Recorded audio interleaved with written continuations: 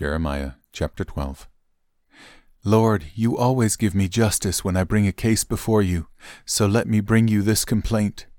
Why are the wicked so prosperous? Why are evil people so happy?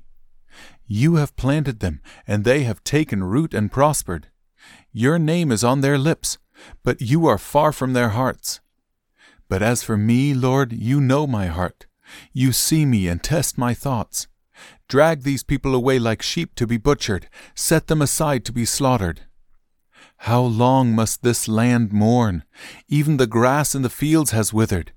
The wild animals and birds have disappeared because of the evil in the land.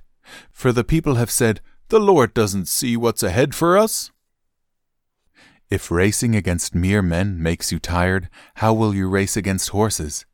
If you stumble and fall on open ground, what will you do in the thickets near the Jordan? Even your brothers, members of your own family, have turned against you.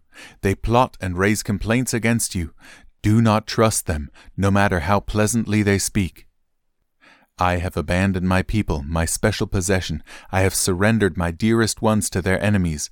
My chosen people have roared at me like a lion of the forest, so I have treated them with contempt. My chosen people act like speckled vultures, but they themselves are surrounded by vultures. Bring on the wild animals to pick their corpses clean. Many rulers have ravaged my vineyard, trampling down the vines and turning all its beauty into a barren wilderness. They have made it an empty wasteland. I hear its mournful cry. The whole land is desolate, and no one even cares. On all the bare hilltops, destroying armies can be seen. The sword of the Lord devours people from one end of the nation to the other. No one will escape. My people have planted wheat, but are harvesting thorns. They have worn themselves out, but it has done them no good. They will harvest a crop of shame because of the fierce anger of the Lord. Now this is what the Lord says. I will uproot from their land all the evil nations reaching out for the possession I gave my people Israel. And I will uproot Judah from among them. But afterward I will return and have compassion on all of them. I will bring them home to their own lands again, each nation to its own possession.